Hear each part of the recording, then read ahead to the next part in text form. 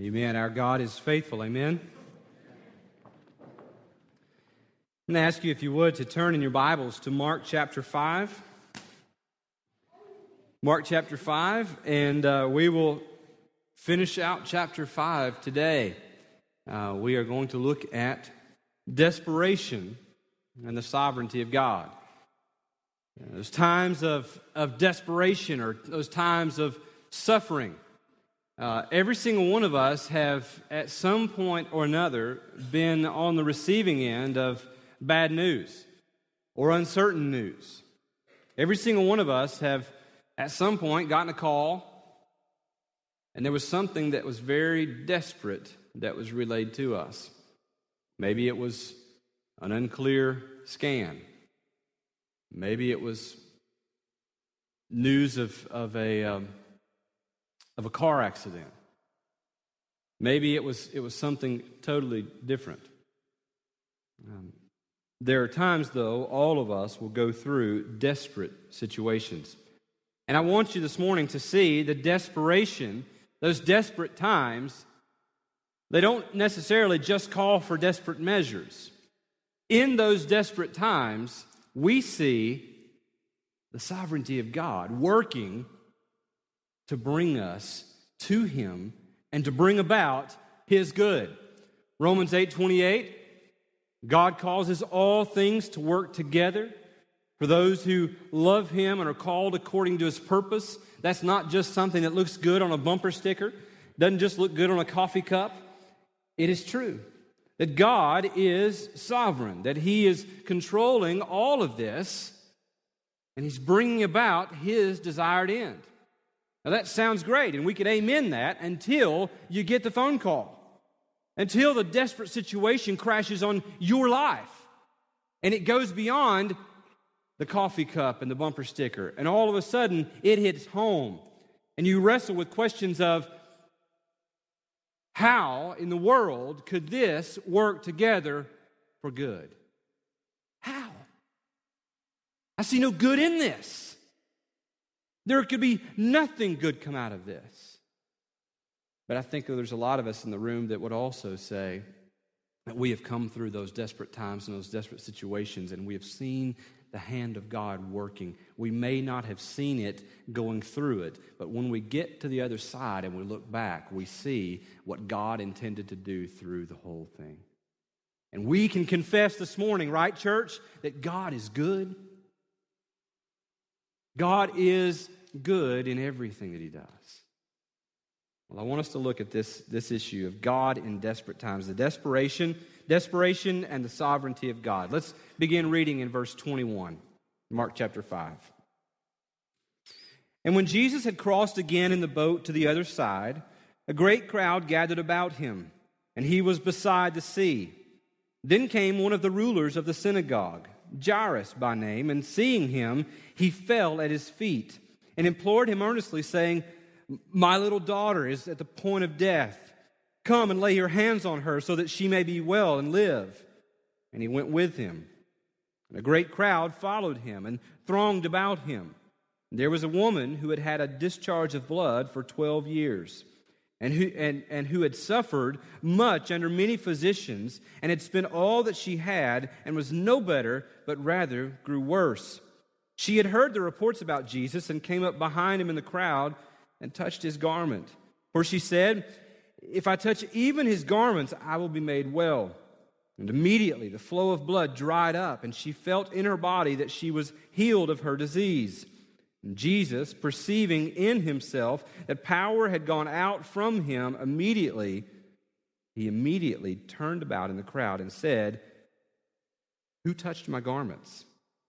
And His disciples said to Him, "You see the crowd pressing around you, and yet you say, 'Who touched me?'" And He looked around to see who had done it. But the woman, knowing what had happened to her, came in fear and trembling, and fell down before Him, and told Him the whole truth. And He said to her, "Daughter, your faith has made you well. Go in peace and be healed of your disease." While He was still speaking, there came from the ruler's house some who said, "Your daughter is dead. Why trouble the teacher any further?" But overhearing what they said, Jesus said to the ruler of the synagogue, "Do not fear, only believe." And he allowed no one to follow him except Peter and James and John, the brother of James. They came to the house of the ruler of the synagogue, and Jesus saw a commotion, people weeping and wailing loudly. And when he had entered, he said to them, "Why are you making a commotion and weeping? The child is not dead, but sleeping."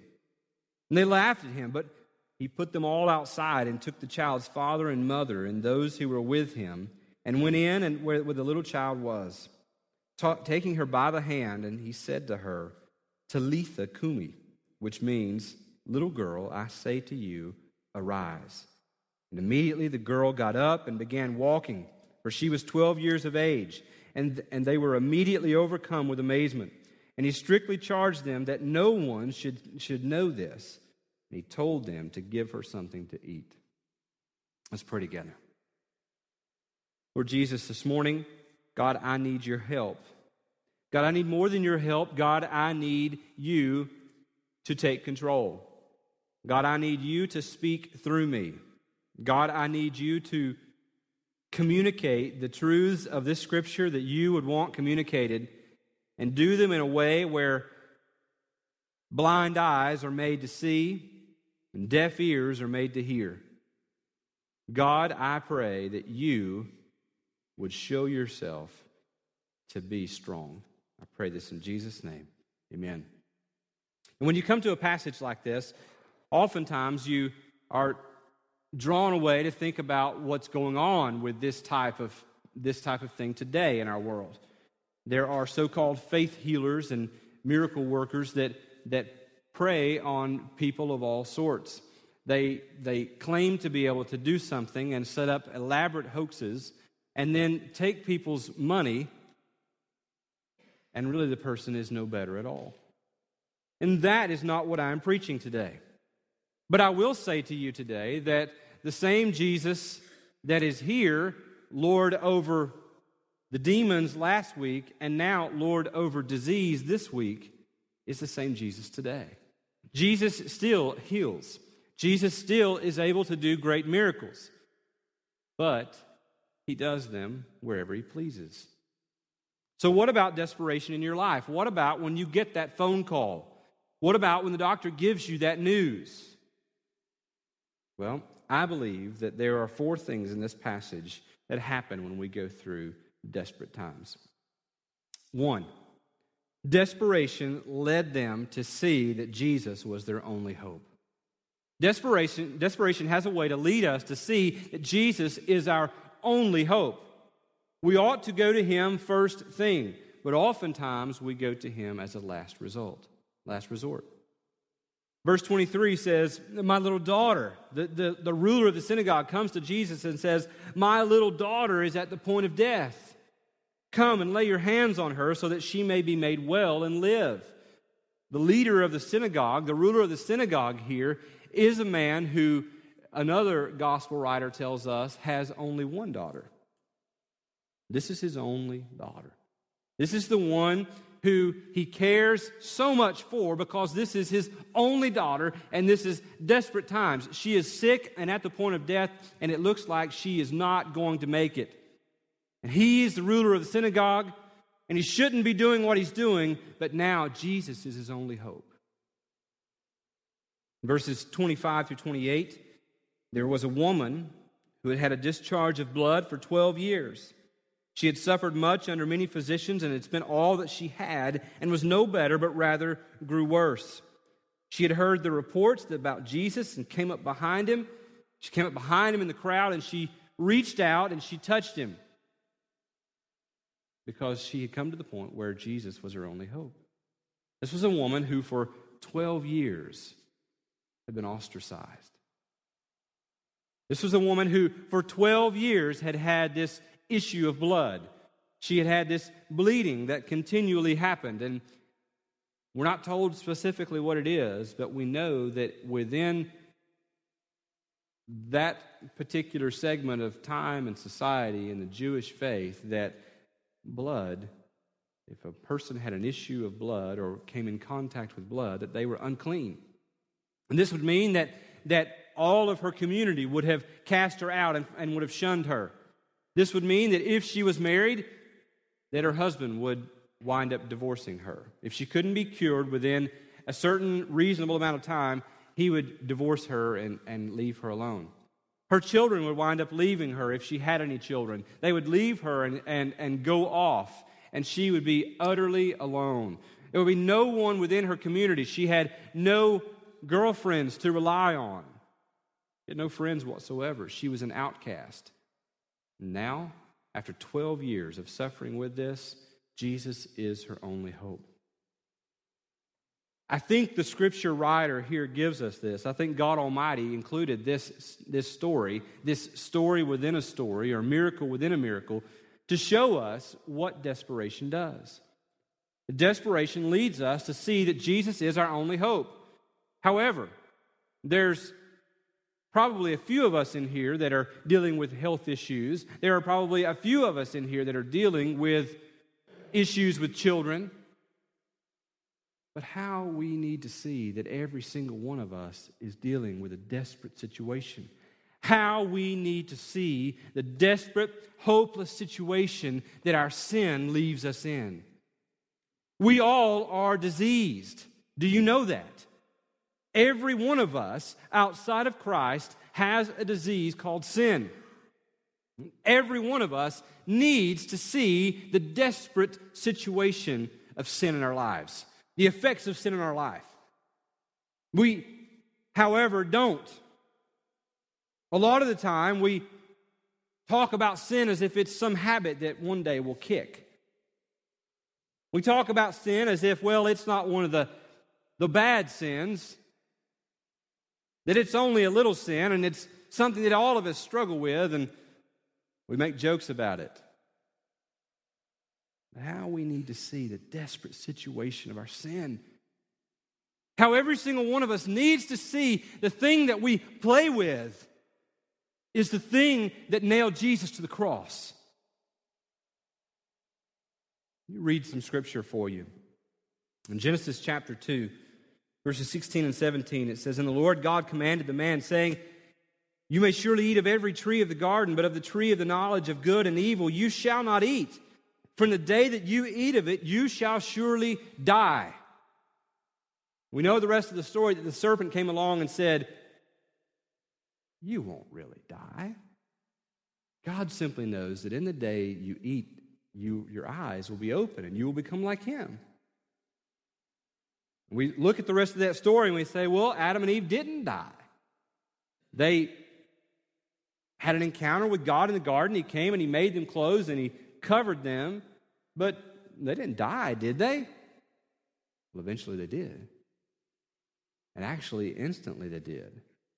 They died spiritually the moment they rebelled against God. Romans 6:23 says, "For the wages of sin is death."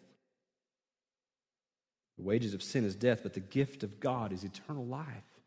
We desperately need to see that the wages of our sin is death. Y'all with me this morning? All right, y'all quiet. Thank you. Isaiah 64 verse 6 says, "We have all become like one who is unclean, and all our righteous deeds are like a polluted garment. Our righteousness is like filthy rags to Him," that verse says. And we come and we say we will do everything we can to be right before God, and even our righteous deeds are sinful, dirty rags before Him. Psalm 38, 3-5, the psalmist writes, "There is no soundness in my flesh because of your indignation. There is no health in my bones because of my sin. For my iniquities have gone over my head. Like a heavy burden, they are too heavy for me. My wounds stink and fester because of my foolishness." Do we view sin that way? Or do we joke about it? Do we play with it? Do we watch it in our TV shows and laugh at it?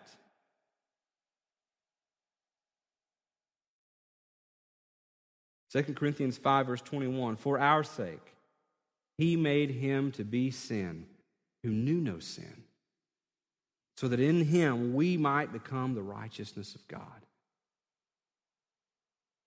The reality is that every single one of us have become infected with a dirty, nasty disease that has killed us spiritually and will take our lives one day physically. It is the culprit. It is the reason for all the suffering in the world today. It is the reason why AIDS is spreading at epidemic proportions in Africa. It is the reason why kids die of starvation. It is the reason why kids die of things like diarrhea every single day in our world. It is the reason why cancer is rampant today. But more than that, it is the reason why Christ died. And he died in your place so that you might have hope. How desperate the situation must be for the one who's told he has terminal cancer. There is no hope, no cure. How desperate the person must be who he gets the news or she receives the news that he has AIDS.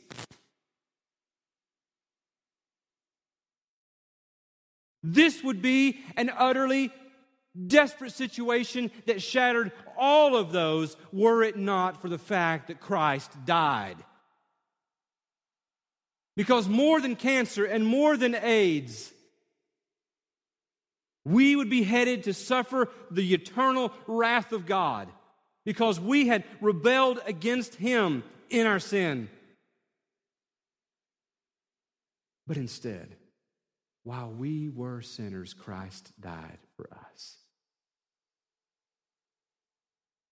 Desperation leads us to see that Jesus is our only hope. I pray that God would show us how desperate and hopeless sin leaves us. God, I pray that there would be a brokenness over sin in this place among our members. That we would take seriously the criticism of the world outside that says the church is filled with nothing but hypocrites. There's a reason why they say that, and sometimes it is unfounded, but more times than not, it is well-founded. Because we live in here no different than they live out there.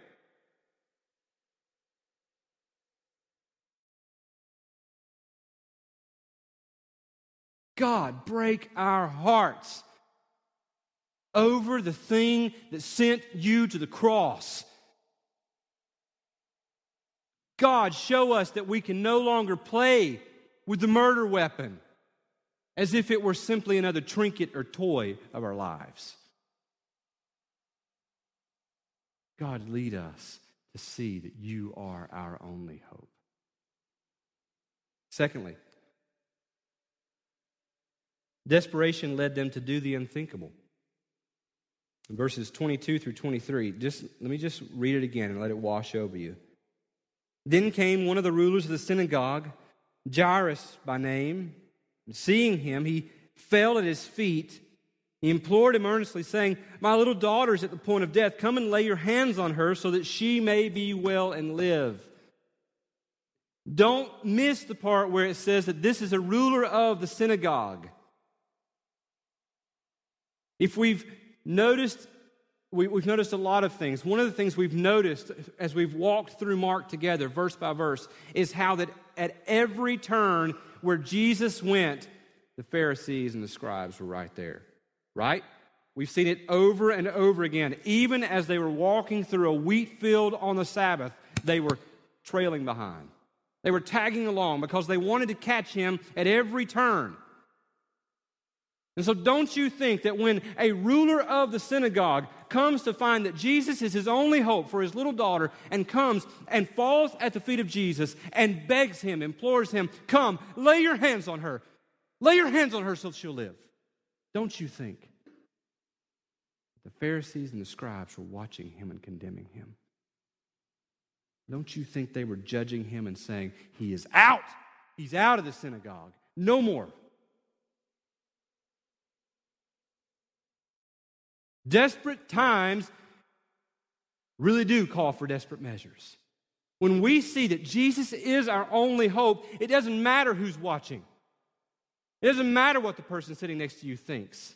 It doesn't matter what the person who you've sat in Sunday school with year after year after year thinks. It doesn't matter what the church thinks. It only matters what He will do. The woman who has had the issue of bleeding for 12 years, she was unclean. We've already talked about that. She was cast out. No husband, no children, no family, no friends, nobody. Yet she pushes through the crowd. She's not supposed to be in the crowd, remember? Do you remember what they were supposed to do when they were unclean? Just like the leper, her blood makes her unclean. And she is to cry out, unclean! And she is to stay away. Yet she probably that morning hears that Jesus is coming through, and she's tried everything else, and nothing has worked. She spent all her money, the Bible says, but she didn't get better, she grew worse. And so probably that morning she hears, Jesus is coming. And so she goes and she takes a cloak and she probably veils herself. She goes and she joins the crowd that is following Jesus to go to the ruler of the synagogue's house to see what he's going to do for this little girl. She pushes her way through, and as she pushes her way through, she's touching people. Yes, she's unclean. She's touching them, and she's unclean.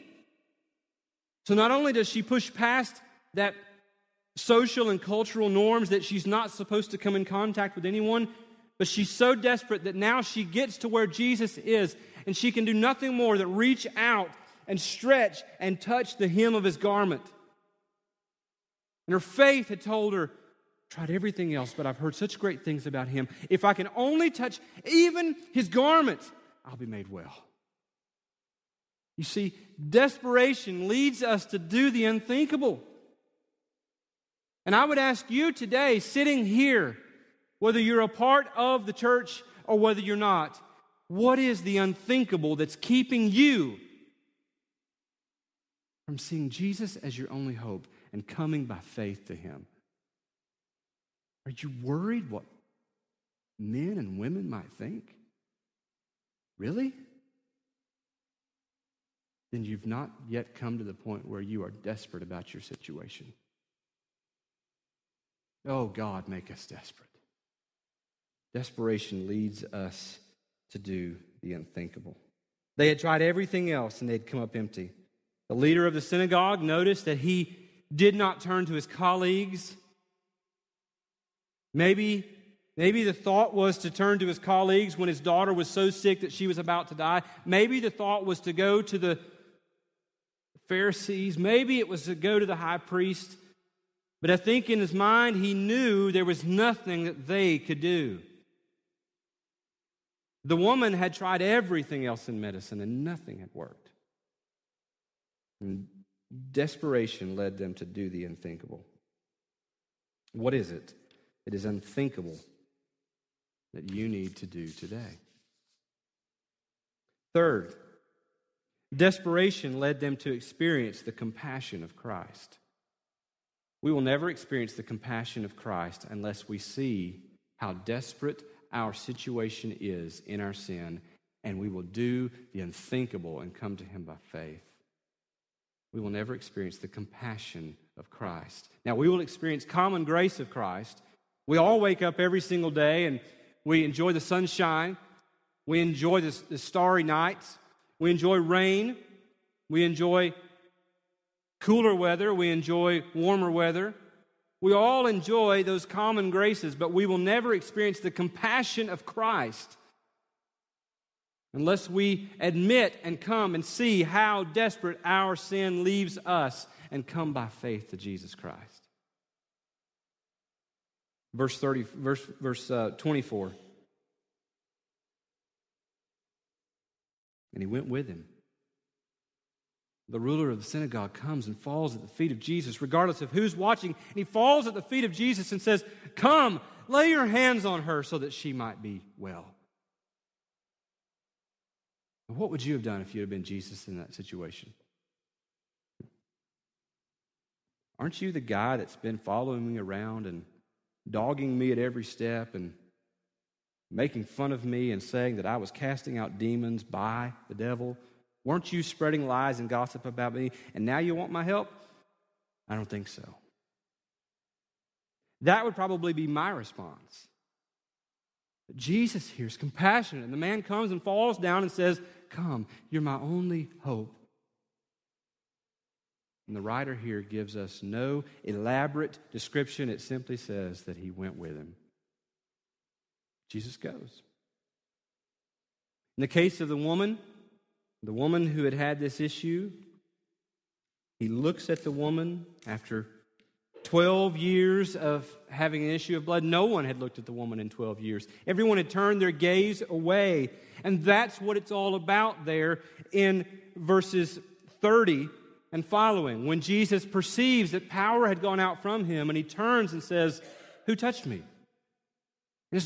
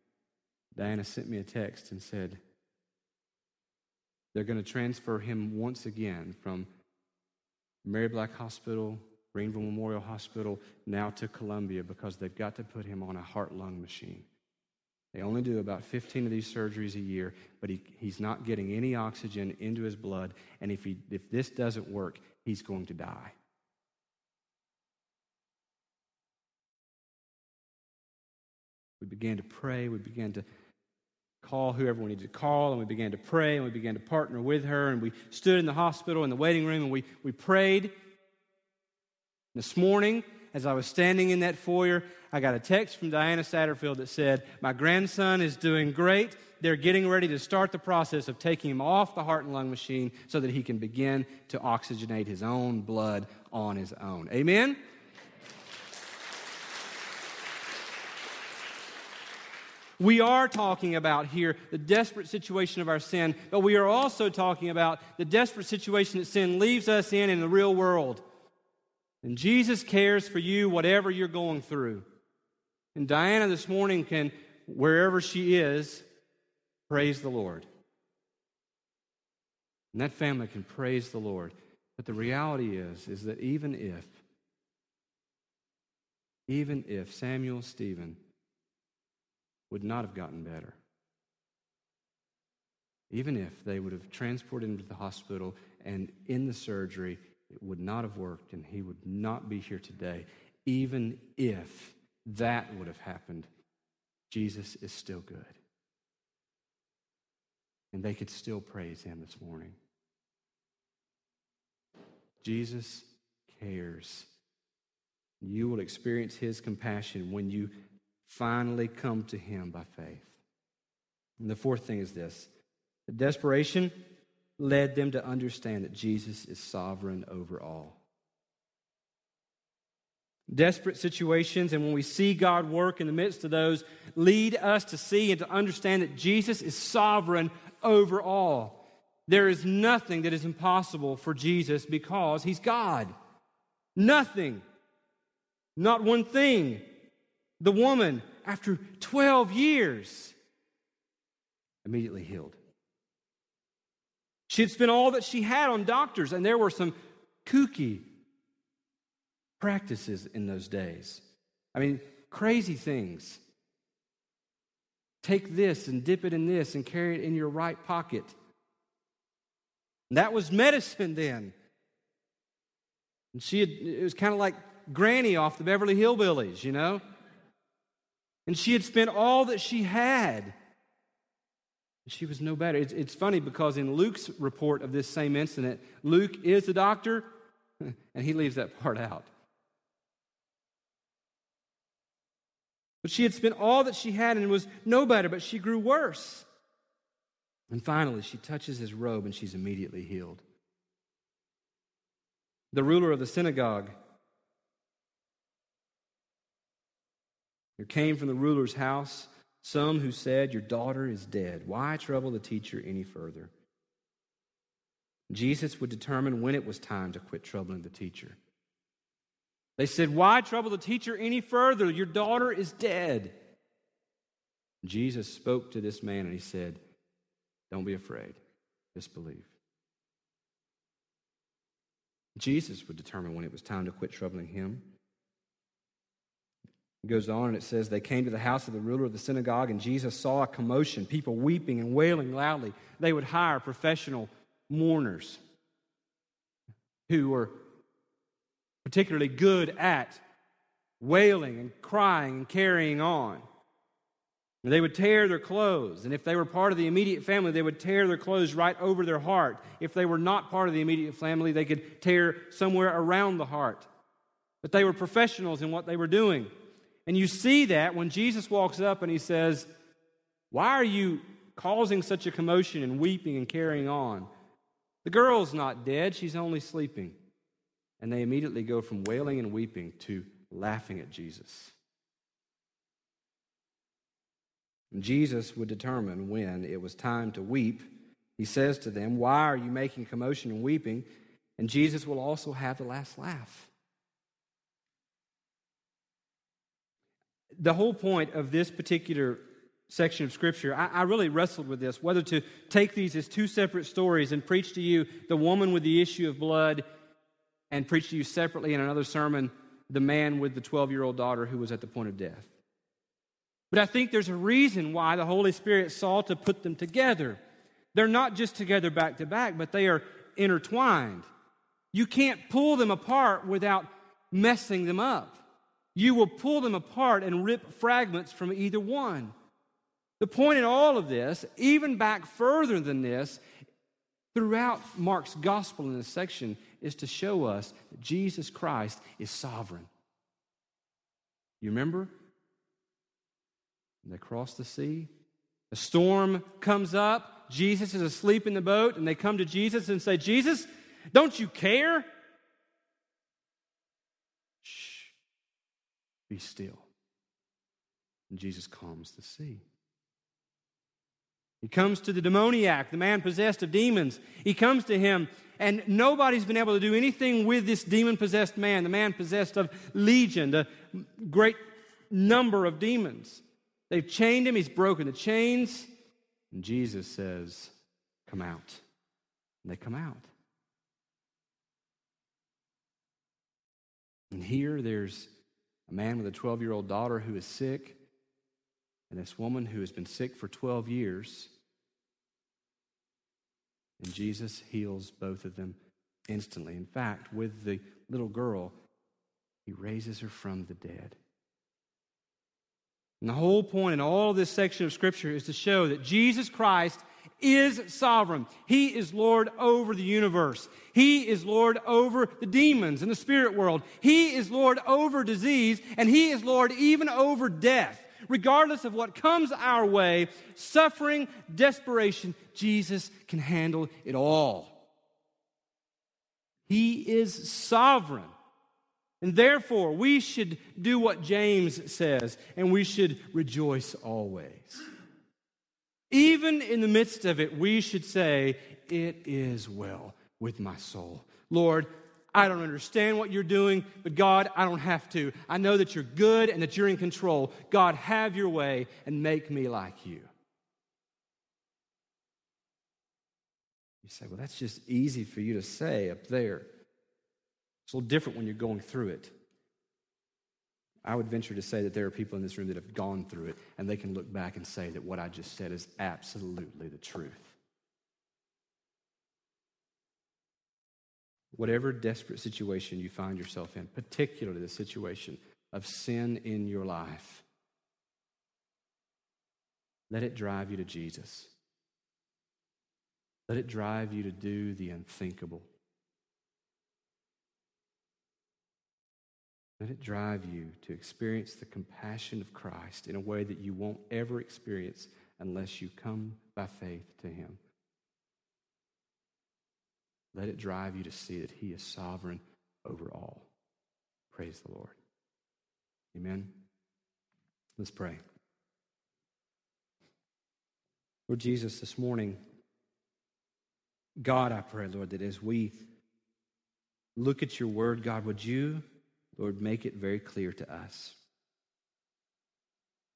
God, I pray now that we would respond to you. God, the truth of what we've heard, God, requires a response. Lord, there are people all over this room who are in desperate situations, who have been through desperate situations, who will go through desperate situations. Lord, I pray, God, that they would today experience your compassion because they come to you by faith. Lord, I pray that in this time of response, God, that we would be responding not to emotionalism, but God, we would be responding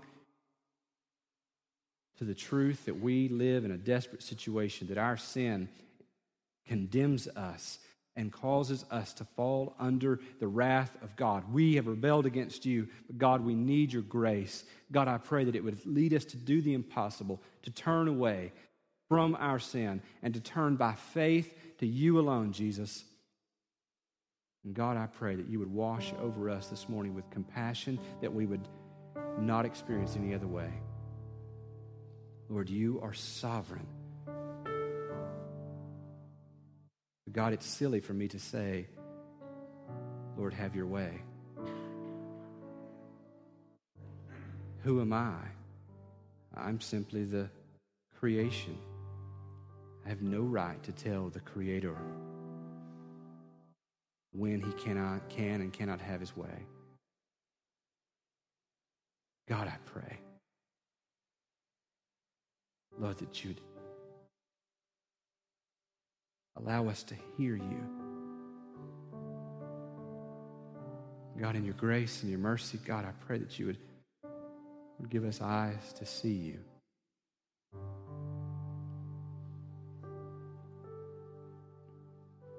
I pray this in Jesus' name. Amen. The reality